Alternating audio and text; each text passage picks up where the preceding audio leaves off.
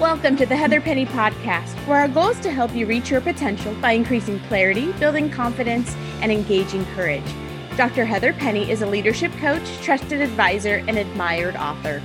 I'm Christina Morales, a writer and marketer, and Heather is my dear friend and my coach. So today we're launching into our theme for March, Your Powerful Life.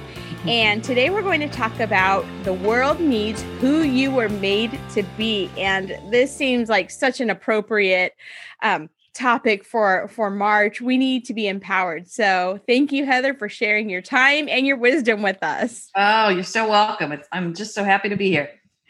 Thank you. So we're not going to start this series this month out easy, apparently, because this topic, it kind of hit me in the gut when I read the title.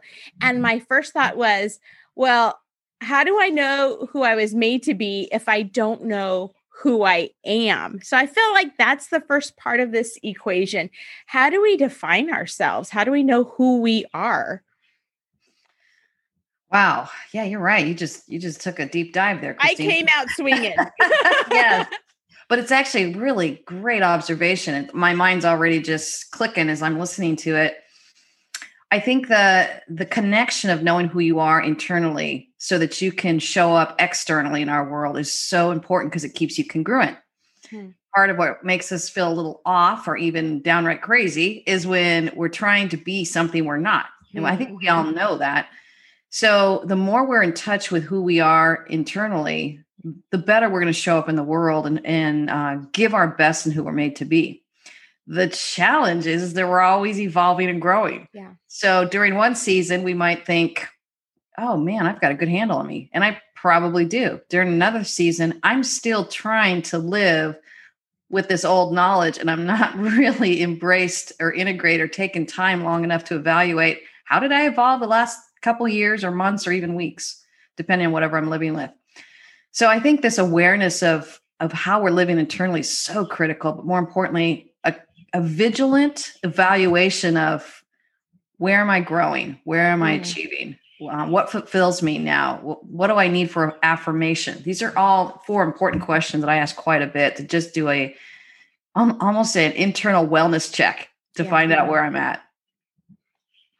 Yeah. And the second part of this equation feels like finding the balance between who I am and the roles I play in my life. I mean, I'm a mom, I'm a wife, I'm a writer, I'm a creative director. And I find so much of my identity in the job I have. And those times when I don't have a job, I feel like I have no worth. So how do we separate who we are with what we do? Is that part of our identity? And is that part of our contribution to the world? Yes. I'm laughing because I'm thinking about the show I just watched the other night. It's this new sitcom on, and it's about this mother. And one of the questions she keeps asking is, if I'm not a mother, who am I? Mm-hmm. And if my kids don't need me any longer, do I still get to call myself a mother? And you can just see this existential identity crisis, and it's done in a humorous way. But that's the question many of us are asking when things shift. We're like, wait a minute, I took a lot of my identity in being a mother or being a career person or being a daughter or being a sister or a friend or whatever it is. I think we all have to go through these moments of saying, wait a minute, my identity is shifting. Yeah. And one of the things I like to do when I work with people, I meet them here, and it's a vulnerable space to be in. And that's where we need our clarity. That's where we need our confidence. That's where we need the courage to be able to shift. But I liken it to kind of lifting weights. I go, oh, okay, you get to now strengthen your identity. It's feeling a little wobbly, or it's shifting, or it's feeling a little bit off, or it's growing into something else. Yeah. It's learning how to walk. Pretty soon it's going to learn how to run, and it's going to learn how to fly. So seeing your identity as something that's constantly evolving and shifting and growing, and how do we nurture it and care for it? I think that's our beautiful journey in life. And that's our beautiful challenge, I would say, as well. Mm-hmm.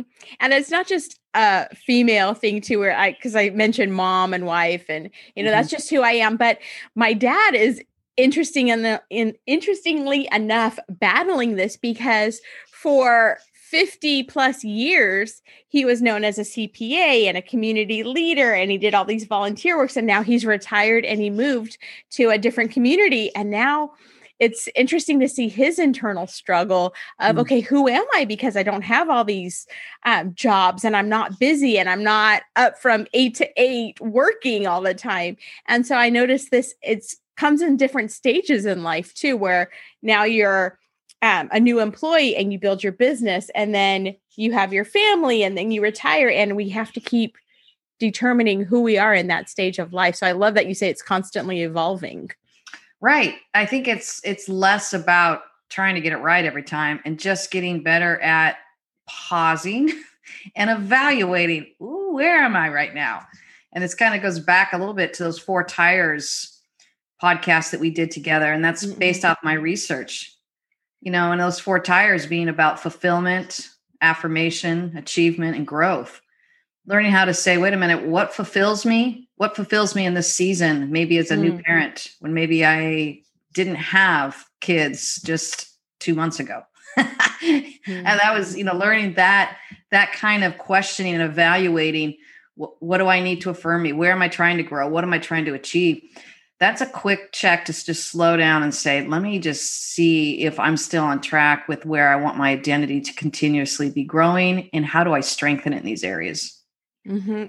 And before this too, we were talking about COVID and how we're shocked. Like, I didn't see this lasting a year. I didn't even see this being able to come into existence. I'm like, there's no way in this day and age that we can have a world pandemic. And then here we are a year later. And so our topic is the world needs who you are made to be. And so we've been talking about ourselves, but the world is changing too. Like your coaching business, a lot of it has been about how do you shelter in place and be isolated. And so the world is changing too. And we need to adjust to that aspect of it.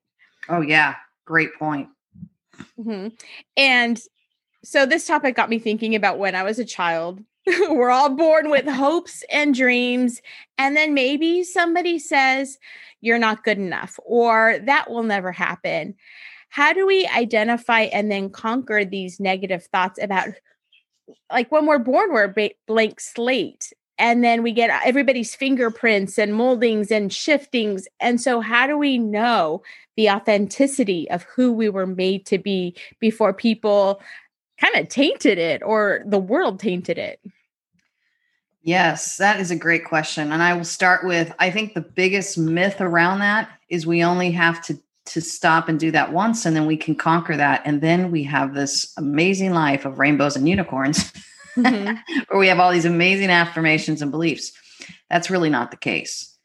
A lot of times I like to talk about what I call the shadow side of success. So it's something a lot of people don't talk about, but the more successful your life gets, the more thriving and beautiful and big your life becomes.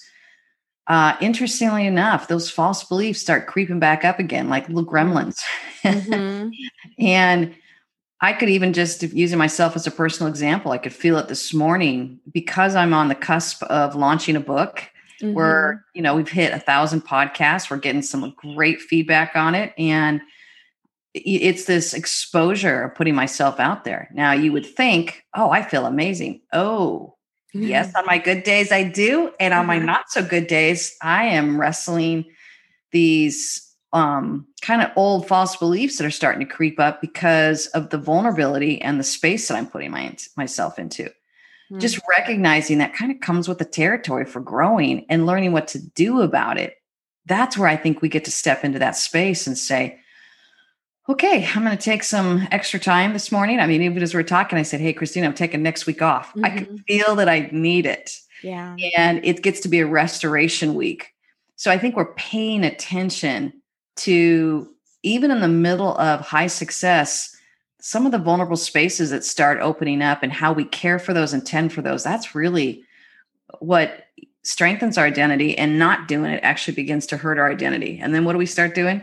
We start waiting for the applause, and our whole connection to identity is, what does the world think of me?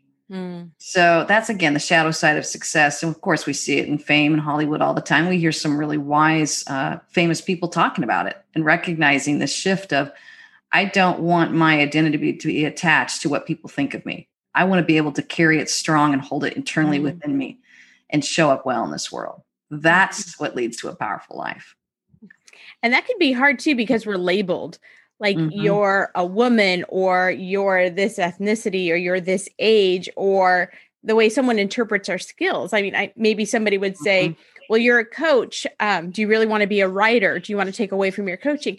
How do we throw off those labels to determine who we are and not let those voices become so powerful in our mind? Yeah, I think we have to stay curious. There's some truths the worlds are trying to give us, and we get to stay curious about it. But we also get to put a boundary down with any kind of shame that they're trying to attach to it. Mm-hmm. I've worked in a lot of different settings where I was the minority, and it didn't both minority in race and minority in gender. Hmm. And it was easy for me to get labeled and it to be a negative label. And it was also just as easy for me to say, oh, yeah, I'm totally the minority, but here's what I get to offer. Hmm. And here's what I want to be about. Doesn't mean I'm always getting it spot on or hitting it perfectly, but it does mean that I get to pay attention to who I am, the body and the world and the space that my soul has been dropped into. I get to pay attention to that and say, wow, what is it? How is the world perceiving me? What do I want to take in and what do I want to put a boundary around? And then recognizing that people do need context for who you are. I think if you just let the world define you, that's where we start losing our power. As we start saying, this is who I am as a coach, as a mother, as a woman, as a leader, as a fill in the blank, a wife, we get to start defining all of these areas and recognizing, yeah, we get to show up well in all our areas. And this is what it means for me to be Heather in the world. This is what it means for me to be Christina in the world. Having really good clarity on that and all the different roles allows you to own that so that other people aren't owning it for you or labeling it or convincing you or maybe even distracting you of the identity, the true identity that you're supposed to be showing up with. Okay, every time we talk, I get a wow moment. So I love that. It's not, so don't let the world define you. Define yourself and you tell the world who you are. Right. Yeah. That's exactly right. Yeah, that's my bumper sticker for my car now. No, yeah, it's like, this is who I am. And don't let them tell you who you are. That's so powerful. That's amazing. Yeah. But, I will say I've learned being the minority. I've worked in like countries in Belize. I worked in East LA. And those are just two examples of where I was definitely the minority. And I stayed very curious on how they perceived me. Why? It didn't necessarily mean it was me, but it was definitely a representation of kind of the race and what they had encountered with my race, so to speak, both the positive and the negative. And I think letting people feel safe in that and embracing that allows people to open that conversation. But it's not my job to own all of it, nor is it my job, nor is it necessary for me to say how you perceive me makes me right. It's just, I just get to stay curious about it. And then I get to tell them who I am. Yeah. Not representing either the whole race of what I was born into or the whole gender of what I was born into. I'm not going to speak for that, nor am I going to own that. But I get to own my presence in this world, and I get to stay curious about how I'm perceived in this world. And when you're saying that, it reminds me of this past job I had where the boss she was just so worried that everybody was talking about her and that we were gossiping and that we were going to leave her. And then she would falsely accuse me of doing those things. You don't like your job, do you? You're not happy here, are you? Yeah. You're gossiping and talking. I'm like, no, I'm not. But that was, and so then I started getting really insecure. Okay, am I a gossip? Am I divisive? And I had to realize I had to talk to my husband about it. Like you're saying, get your circle that you trust. And I'm like, Vince, is this who I am? Because this is who she's believing me to be. And that's not me. And so I had to realize, okay, she's looking at me through her lens of her experiences and her pain. Just because she's looking at me like that doesn't mean that's who I am. And eventually I left because it was toxic and it wasn't going to get better. It was only going to harm me. But I love that you say that people are going to look through their lens, but that doesn't mean that's who we are. That's not our identity. Yeah, it's so well said. It makes me think of our first podcast on that gray space series.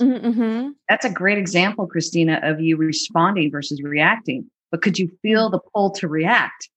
Insecurity can breed insecurity. You want to have a strong enough identity to say, you may be insecure and I'm feeling the pull to be insecure, but I am going to respond to this, which means I'm going to go check this and then recognize this is not a good situation for me and I'm going to get out of it. But I'm not going to react to it with more insecurity. Mm-hmm. So the power of staying in control of your own identity and your own perception is what the world is looking for. Yeah. So you were able to give a sense of clarity in your little space there. You probably even influenced someone else around you, didn't even know it. Well, here's my little asterisk. I did cry in the parking lot many days. So I did react before. I was like, wait a minute here. This is too hard and it shouldn't be this hard. Yes. So, yeah, I hear you. I responded. So, I had to confess. Well, I'm just going to encourage you. The cry to the parking lot is still another healthy way to respond. Really? But you could have gone back and yelled at her your own insecurities and then escalated it. Yeah. So you were getting unfairly and unjustly accused. You were appropriately feeling the emotions of that. You were grappling with it. You were going to safe places. And then you were taking your power back and saying, I get to do what I need to do for me. Mm-hmm. So all the way around, Christina, A+ on your response. Thank you. That's why I love you. And that's why I'm going to replay this over and over. Go live your powerful life now. I'm ready.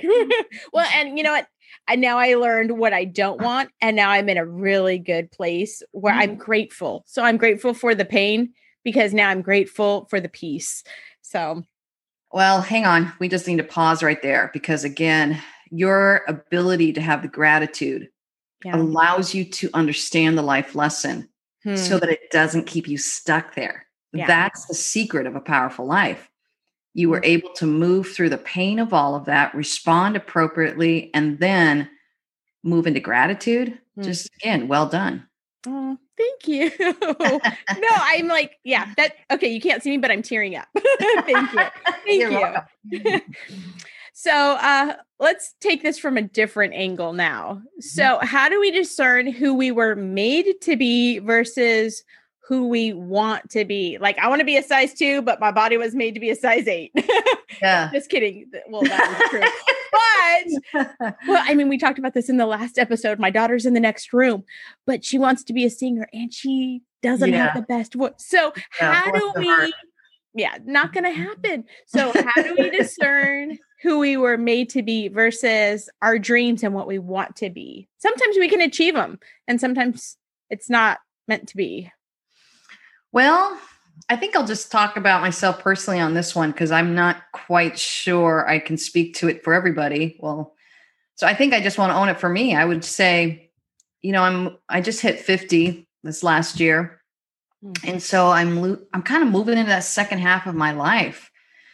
And I am learning the value of stopping on a regular basis. And when I say regular, I would say I've developed more of this rhythm for daily checking in with myself. And that's like anywhere from 10 minutes to an hour, weekly checking in with myself. That's a couple hours, monthly checking in myself. It's like a half a day. And then annually checking in myself. It's like an overnight or me retreat. Mm-hmm. I'm learning this rhythm to check in with myself to say, are you still on track, Heath? Are you still heading the direction that you want to be going? Mm-hmm. And I obviously I coach other people in doing this. I call it the Thrive Plan, but I think that's what helps me stop and realign. And I'll speak for myself. I'm a high achiever. I run fast and I love to accomplish a lot. And I'm not going to apologize for that. Yeah. But the shadow side of that is I could easily get off track. I could just start heading for, and it only takes 1 or 2 degrees, right? Think about on your ship. If you just get off 1 or 2, 3 degrees, you think you're going to be landing over in Hawaii and you're going to be over in Antarctica. So I think recognizing it doesn't take a lot. You just want to go back and keep having a rhythm to check in with, am I still on track? Am I still on track? And it's almost like you become a student of yourself and saying, am I still heading in the right direction? Do I like who I'm becoming? Mm-hmm. Is there something that's coming up that is keeping me stuck? am I not really liking the reflection in the mirror right now? I mean, then those are hard spaces. I've looked in the mirror and go, I don't really like how you sounded today as a mother all day. Like, it was not fun being with you today, Heather. Imagine what your kids felt like. So just kind of taking that space to be honest, but be kind of curious and tender and kind with yourself so that you can realign and say, let's try a little bit more tenderness tomorrow. Let's try a little bit more patience tomorrow. Oh, I think you're being impatient with your kids because you're being impatient with yourself. These are just a quick little alignment checks that I do. And if I don't do that, it's amazing how quickly I can get off track. Mm-hmm. And so what happens if we neglect this journey of becoming who we were made to be? Is it a feeling of not being satisfied, not reaching our potential? If we're not, like you said, if we take those 2 degrees off, how will we feel? Like we won't reach our potential. And so it'll feel fruitless. That's a great question. I'm so glad you asked it, because this is what I would call kind of the gift of anxiety, the gift of depression, the gift of some of these harder emotions. They're signaling to us that we're off. That's depression is this idea of anger turned inward. What are you really angry about? And let's be honest about it. Is it a long systemic steaming anger that's just been brewing in you for years? Is it something recent that's happened? What is it's causing your anger to turn inward? The anxiety, what are you really feeling anxious about? Typically, when I work with people with anxiety and they'll get on the phone very anxious, my goal by the end of that conversation is to hear them talking like this versus, okay, Heather, I need help with da-da-da-da. And I'm like, oh my gosh, I can feel it over the phone lines. And my hope is that what's really happened is they're grabbing on to their sense of true self. And my job is to help them not only grab onto it, but hug it and hold it tight. Because that's where I think the anxiety often comes from, is I can feel my true self slipping.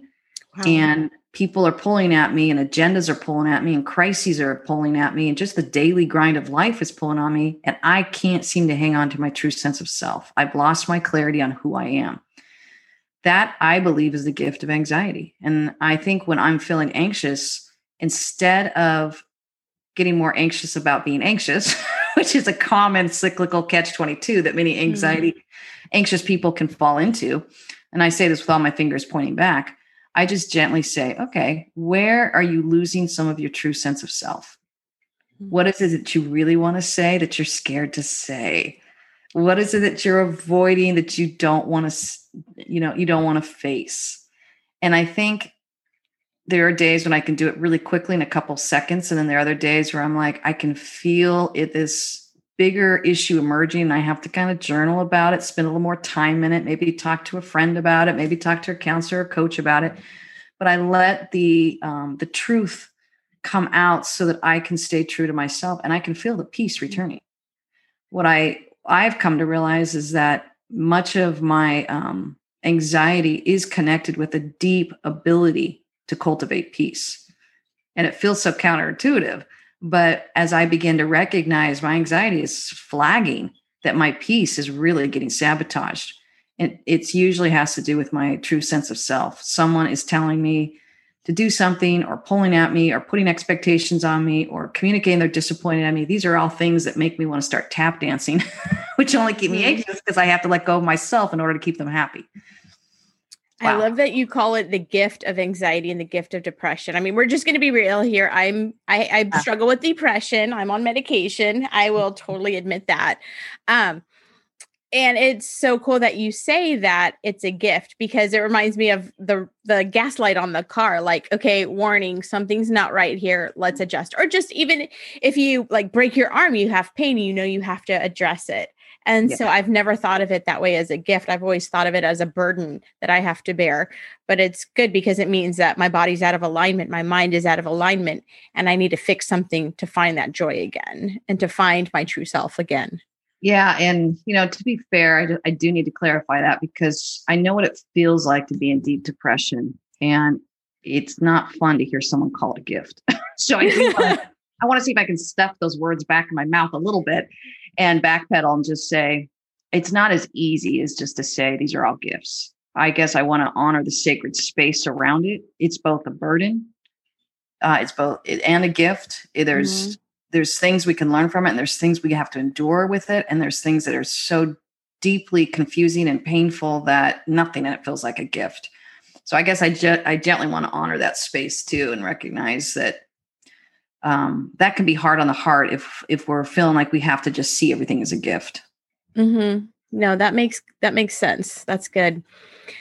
And so, just so we get a clear picture of what this looks like, can you describe who the world needs Heather Penny to be? If we can hear you define it for you, then I think it's easier for us to define it for us. So what does that sound like? I think the simplest way I could put it is the world needs me to hang on to my true sense of self. Period. Yeah, I'm done. That's it. That's it. Okay. Just to be our true selves, just to honor who we are, who God created us to be, knowing that. Yeah. This thing makes me think of a really dear heart friend I have in my life. And she must have said this 10 or 15 years ago to me when I was in a very deep, dark space.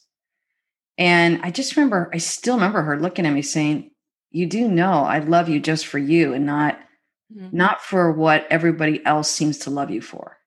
Mm-hmm. And it was this huge aha moment of what unconditional love gets to feel like, in her kind of saying, I see you tap dancing for everybody and it's okay, but that's not the part that I like about you. Mm-hmm. I like the soft, vulnerable, sweet, kind, loving part that no one else really gets to see as much. That became a really strong catalyst to embrace and integrate really my strong sense of self and my sensitive side of self. And someone said this to me yesterday.